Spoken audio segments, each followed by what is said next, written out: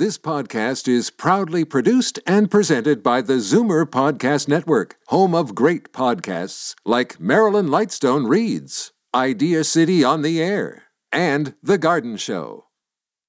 You're listening to an exclusive podcast of Fight Back on Zoomer Radio, heard weekdays from noon to 1.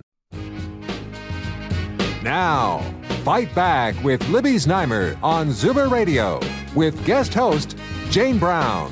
Thank you for joining us here on Fight Back. Libby returns from her summer vacation on Thursday.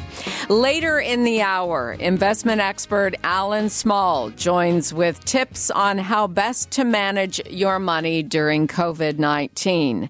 So please stick around for that and feel free to call in with your questions. Right now, though, we begin with our weekly conversation on issues important to Zoomers, the 45-plus crowd. It's our Zoomer squad, Marissa Lennox, Chief Policy Officer at CARP, A New Vision of Aging, and David Cravit, Vice President here at Zoomer Media. Peter Muggeridge, Senior Editor at Zoomer Magazine, is on vacation. Hello, abbreviated squad. Hi, Jane. I want to start first with reaction to what is now being widely reported that Durham, Halton and York regions here in the GTA, along with Halton, Niagara, Haldimand, Norfolk, and Lambton will be allowed to advance to Stage 3 reopening on Friday. The City of Toronto, Peel region, so Mississauga and Brampton, and Windsor-Essex will remain in Stage 2. Marissa, we'll start with you. Your thoughts on this? I think it's good news. I think it's only good news because it means that we're trending in the right direction, and it means that people can get back to work, businesses can start operating again, and provided the numbers show a positive trend insofar as cases, number of cases that are positive, so on and so forth. I think that's only a good thing for these regions.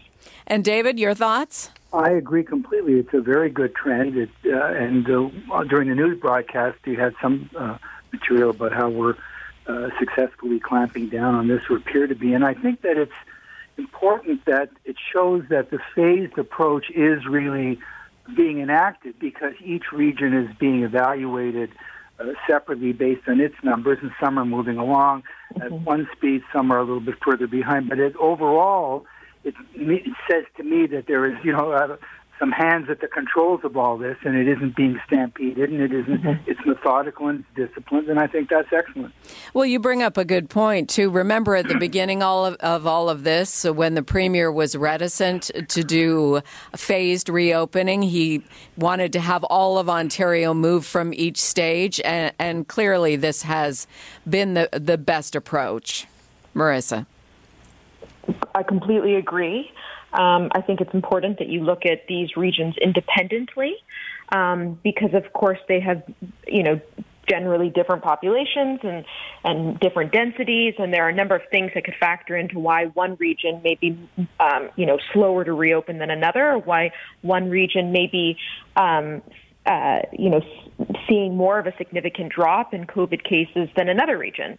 And so I think, his approach, both phased as well as looking at various jurisdictions, has been the right approach. And clearly, it's shown in the numbers. Well, the initial thought, I remember Dr. David Williams, the Chief Medical Officer of Health, saying, well, if you open one area, then the people from a different area that hasn't gone to the next stage will run over there to get their haircuts. But I think, David, that people were very region specific. They stayed in their region. They didn't run to other regions, although maybe there was some cottage activity a bit early on. But I think people have generally observed what's going on in their regions, as opposed to needing to leave to get the service earlier. Well, I think that's true because the manifestations of the lockdown and the rules were fairly clear-cut and not terribly difficult to understand or abide by. I've seen, for example, I think it was, I forget the exact date, within the last couple of weeks, that they said, okay, when you enter a store now you have to wear a mask regardless of the size of the store.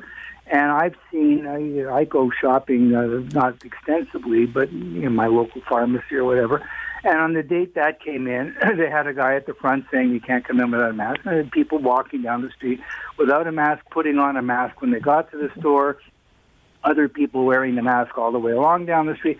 It wasn't a big, hysterical, angry thing. It was just routine. People are responding in a common sense way, and I think that's very, very good. I'd like to put the question to you out there listening as well, especially if you live in the city of Toronto or in Brampton, Mississauga. Likely you're not listening to us on our terrestrial AM 740 signal in Windsor, Essex, but if you're listening online, what do you feel about being left behind in stage 2 this Friday? Is it a good thing? Are you in a hurry to do in-dining restaurant enjoyment, or getting to the movies, or going to the gym, or are you quite happy to wait until the medical experts give us the okay to move forward? 416-360-0740, toll free 1-866-740-4740. You can join our Zoomer Squad conversation. Marissa in Caledon is on the line. Do we have her locked in yet? We're still waiting to get her question, so we'll get to her in just a minute. David, about the patios, there were a lot of complaints this weekend, people walking along King Street West in the entertainment district and seeing people too close together on the patios, too close together in the lineups. Mayor John Tory is saying, if you see this, please call 311, because there's no way their bylaw officers can be at all 7,000 patio locations at the same time. What do you think is happening in these situations, and how concerned should we be about the lack of physical distancing in some patio areas? Well, I think we should be, if they're concerned enough to call the number, then I think the people really are too close. And what I've observed, I don't think people are looking and saying, well, wait a minute, you're 5 feet away instead of 6 feet away. I think that would be, micromanagement to a completely, impractical. But if you see people crowded together, that's clearly violating the spirit as well as the specifics of the bylaw or of the law. You have to call out those cases. I think that it's only fair to your fellow citizens to observe these distances, to observe these rules. You don't have to go. You go ordering your food. If it offends you that much that you can't be closer together, then nobody's forcing anybody to go anywhere. So I think this is just, it comes down to common sense. There's really no better answer than that, in my opinion. And if I could just add, that's so right? I mean, when we reflect on how we've managed over the last few months, there are a couple very basic things that we can do to prevent a further outbreak or, God forbid, a second wave. And one of those things is maintaining a safe physical distance. So in easing these restrictions, it's not a free-for-all to go back to the way things were. I think we need to remain vigilant, and we need to remember that this is still a very serious virus, and we certainly don't want to do anything that could trigger further outbreaks or a massive second wave.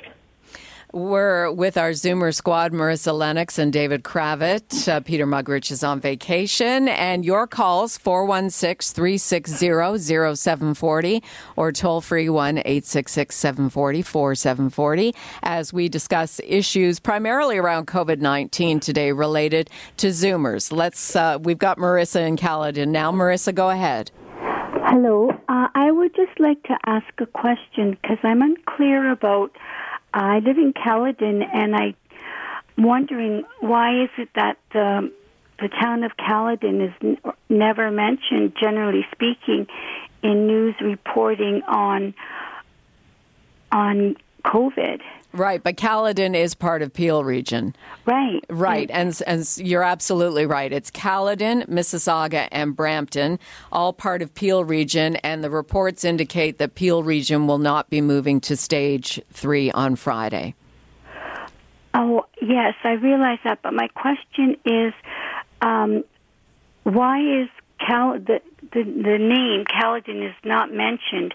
It's always Mississauga, Brampton, and that's it. Peel Region. It's just it's an oversight, Marissa. I guess because Caledon is such a small Are you a town, a village? We're a town. You're a town. It's a small town, but you're absolutely right. It should be included every time because the cities of Mississauga and Brampton obviously overshadow the population of Caledon, but it is part of Peel Region. Yes, and we'd like to know how many cases, we'd like to know the whole gamut of information that other towns or cities receive. Well, it's within your public health. So it would be for Peel Region Public Health. You would be able to find that information out. And okay. how do you feel about staying in stage 2 longer than most of the rest of the province? I feel that it's fabulous. I think it's the right move. Yeah, I think most people agree. I want to hear if you agree with Marissa as well on this. Waiting on and staying in stage 2 for Peel and the City of Toronto and Windsor, Essex. A good idea, and why? 416-360-0740, toll free 1-866-740-4740. David, Marissa, we haven't talked as a group yet about the loosened restrictions in nursing homes, which begin on Wednesday. David, that's when indoor visits will be allowed. So how do you feel about the timing on that and the importance of it? Well, we've heard for weeks now how important it is because the restrictions on visiting inside have impacted very negatively on many of the residents and also on their families and their loved ones. It's interesting that the so-called looser restrictions, they go back to you have to be tested negative, whereas if you meet with them outside, they drop that requirement. Right. They're limiting it to 2 people. I have a little bit more comfort with that second thing because if you're in a room and there's too many people, I imagine in a confined space.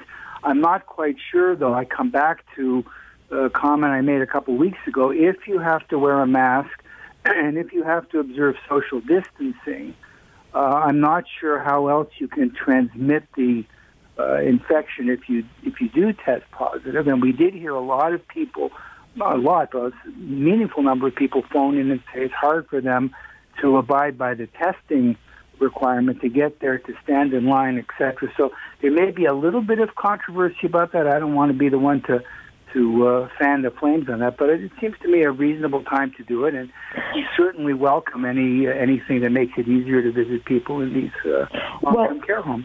And it's not just visitors, however, because of course, that was part of the first easing of restrictions, was allowing at least family members in there to see their loved ones, not in the homes, but to the homes to visit them. Now what they've done is they've allowed people to go inside, okay, but also they're allowing for family caregivers to be able to play the role that they once played previously, in which case physical distancing wouldn't necessarily be maintained, because a lot of what family caregivers did was they supported them with eating their meals. Maybe they supported them with helping to get changed in the morning and so on and so forth. So they played a number of different roles. That was missing during the pandemic, and they've allowed for that to continue, provided these individuals, of course, do get tested. Now, I do see some challenges with the testing. I agree with David that it's not easy to go and get a test. And, of course, a test will only allow you to be able to access a long-term care home for a 2-week period, at which point you need to get another test.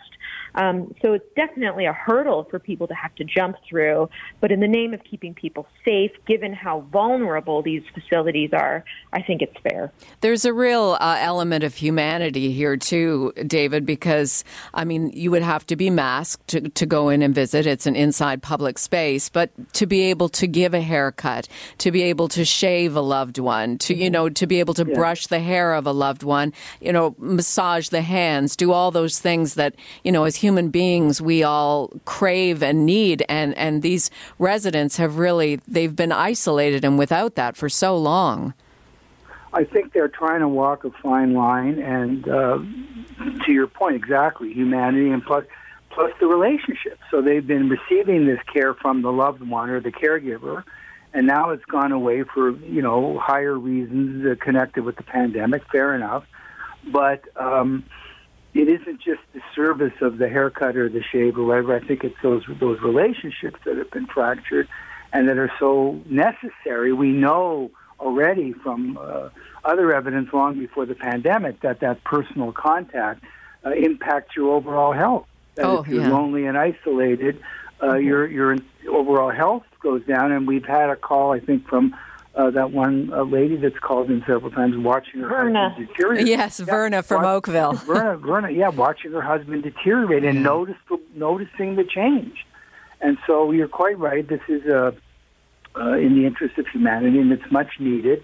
And I think they are trying to balance protection versus, the humanity of it. And it's easy to sit here, on the radio and say they should do this, they shouldn't do that. I think they're trying their best to strike the right balance. Marissa, I'm sure you hear from CARP members. I mean, I just thinking of a personal experience, which I know meant so much to my now late mother-in-law, but she was deep into Alzheimer's disease towards the end. But when I would go to visit, I mean, you couldn't really have a meaningful conversation, but I could take her hands and rub her hands. And I know that she felt that, and it felt good. And that's the whole idea behind this human contact and being able to allow people to come in and touch their loved ones.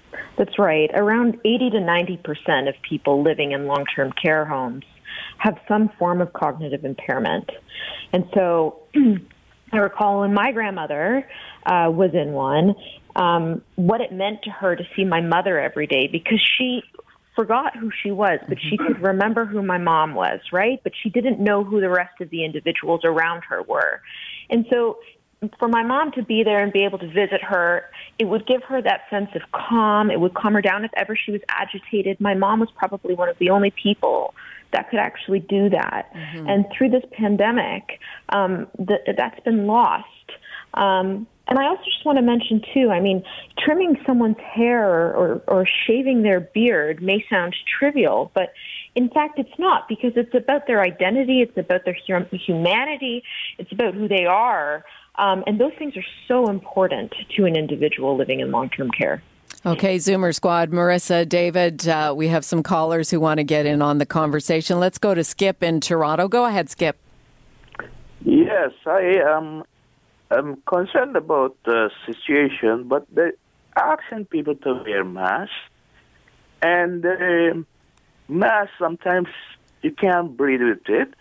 But yet, if you say you must come in the store with a mask, then the store should have masks to sell people and said, pay $1 or pay whatever for the mask and go in. I think a lot of companies, David, Marissa, do provide a mask, not all. And I don't know, is that too much to be asking of business owners to make sure they're providing masks? Well, I've had one experience where I went in to make what I thought would be just an appointment, and by luck was able to be served. It was a day or two after they opened up haircuts again. And I was so relieved to have it. And they provided a mask, and they charged $1.50 to the caller's point. Right. But I don't think they were compelled to. I think they were just, for business reasons. They said, we'll make it really easy for you in case you don't have a mask. Here is one. Well, right. It's smart business sense. It's good business. And most grocery stores offer them at the front door because, of course, it's mandatory to wear inside a grocery store.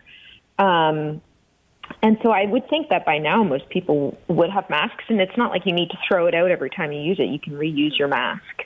So if you do get your hands on one, and they're fairly inexpensive, hang on to it. Right. Let's get back to our conversation on long-term care. There was just another thing I wanted to mention to you both. And by the way, the phone lines are open for any of the topics we discuss with the Zoomer Squad. 416-360-0740. Toll free 1-866-740-4740. It seems that the outbreaks of COVID-19 in long-term care continue to settle down. So here's the latest, and I'll get you both to comment on this. There were no new outbreaks reported in any of Ontario's long-term care homes on Sunday, and the number of ongoing outbreaks in those settings remains at 36. And I believe, David, we've got 626 long-term care homes in the province. Yes. So it's still out there. It's just it's much subdued. Well, I think it goes to the meaning of outbreak too. I mean, if you have a handful of cases, we're not going to get it down to zero. And by definition, outbreak means just one case. So an outbreak could be right. one case, or an outbreak could be could be 12 cases. In popular parlance, so you don't think of one case here and one case there as an outbreak. But I guess that's technically true. You're right. It was redefined at the beginning of the pandemic. Yeah. And there are still, I believe it was Villa Colombo last week at Lawrence and Dufferin that was taken over by the government.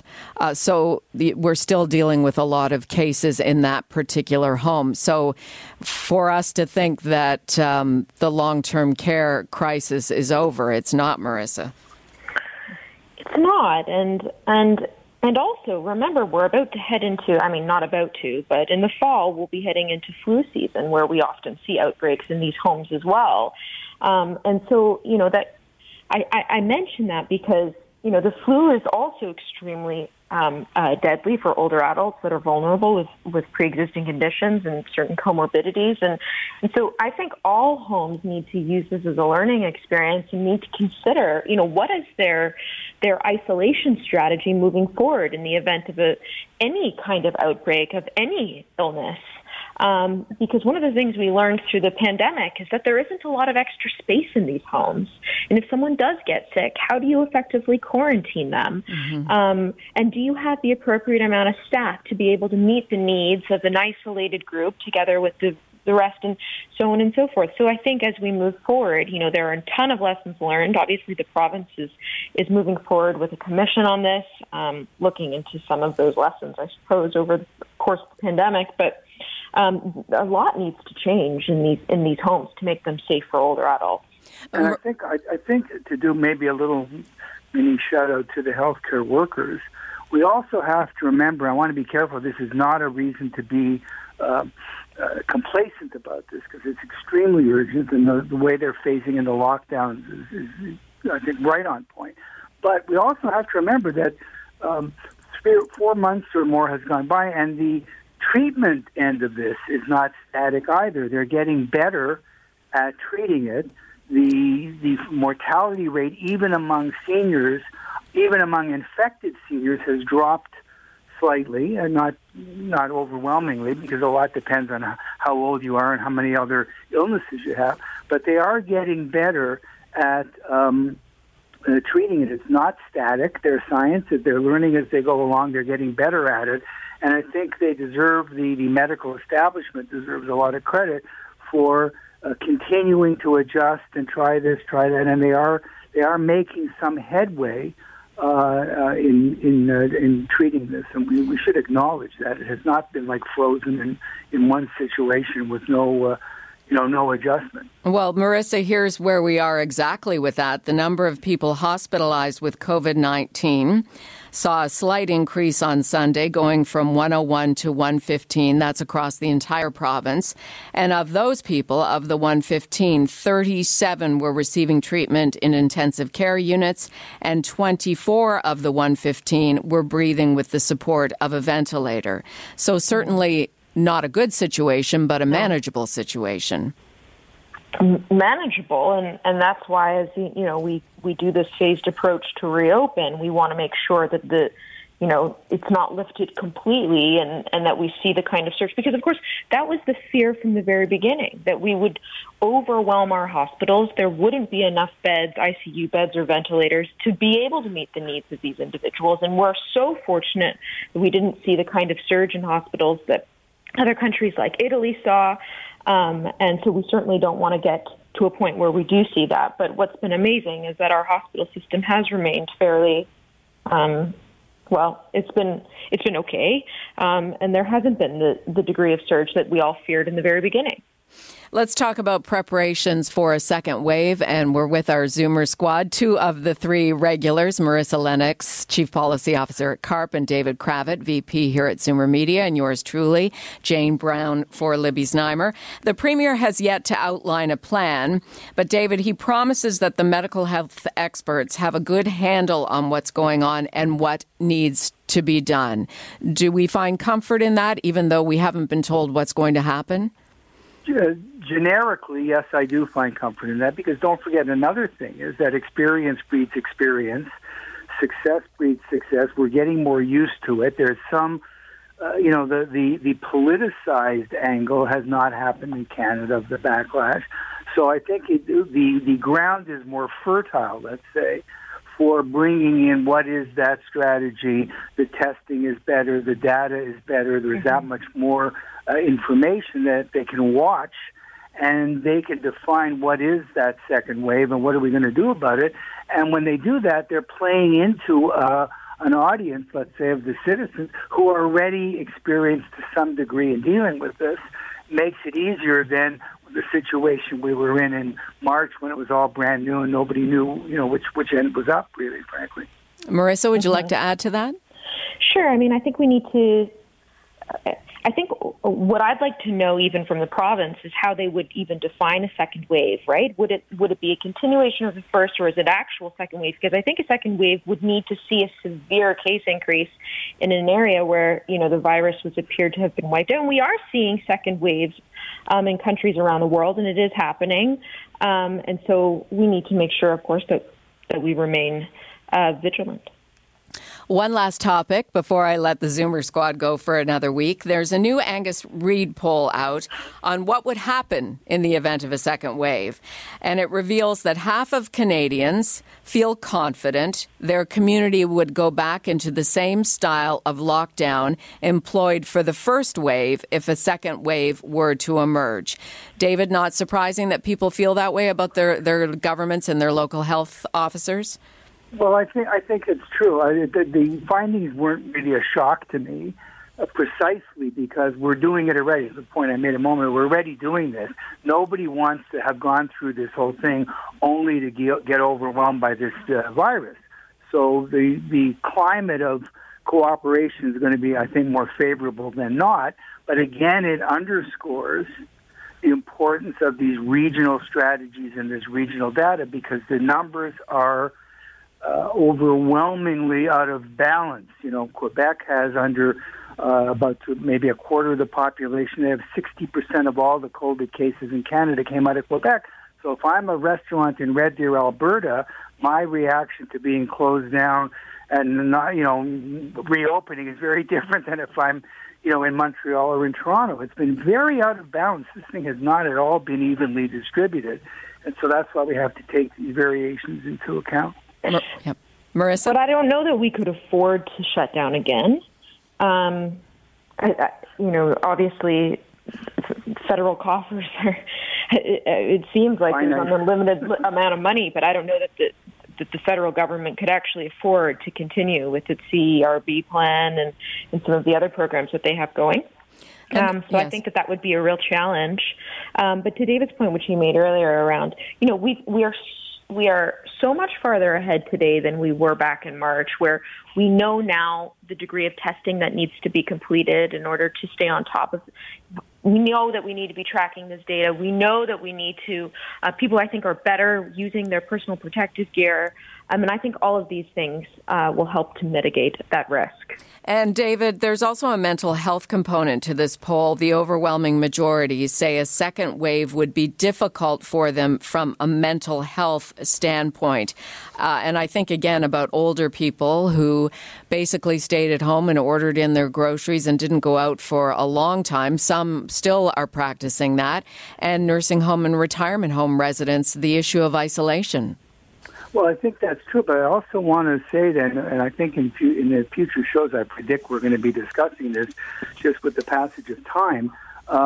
Mental health may not affect all the age groups equally, and there's some evidence that the younger people may be more, damaged. The American Pediatric Association, as well as the Journal of the American Medical Association, this is in the U.S., have come out strongly in favor of reopening the schools in September. I won't get into should we, shouldn't we, but one of their main reasons is mental health, that the effect on the kids and the teens of not being able to learn is going to create additional health problems beyond COVID. And I think that debate will heat up. That's for later. But I think mental health is a key issue. And if we start measuring the effects of this on all age groups, we're not going to like what we see the longer this goes on. Marissa, final word to you. Sure, I think facing, the mental health fallout from the COVID pandemic is going to be a real challenge for governments. This is something that we have underfunded for a very long time. There are not enough resources for people. And they're saying that we're going to see an epidemic of mental health crises because of what's gone on. So I think that this is something that our governments are going to struggle to deal with. Thank you both. I will speak with you again next Monday. Thanks, Jane. Take care, Jane. Okay, have a good week. Marissa Lennox, Chief Policy Officer at CARP, A New Vision of Aging. David Cravit, Vice President here at Zoomer Media, our Monday Zoomer Squad. And if you haven't joined CARP yet, it's easy to do, inexpensive, and extremely effective. CARP.ca. You're listening to an exclusive podcast of Fight Back on Zoomer Radio. Heard weekdays from noon to 1. You're listening to an exclusive podcast of Fight Back on Zoomer Radio. Heard weekdays from noon to 1. You're listening to an exclusive podcast of Fight Back on Zoomer Radio. Heard weekdays from noon to 1. This podcast is proudly produced and presented by the Zoomer Podcast Network, home of great podcasts like Marilyn Lightstone Reads, Idea City on the Air, and The Garden Show.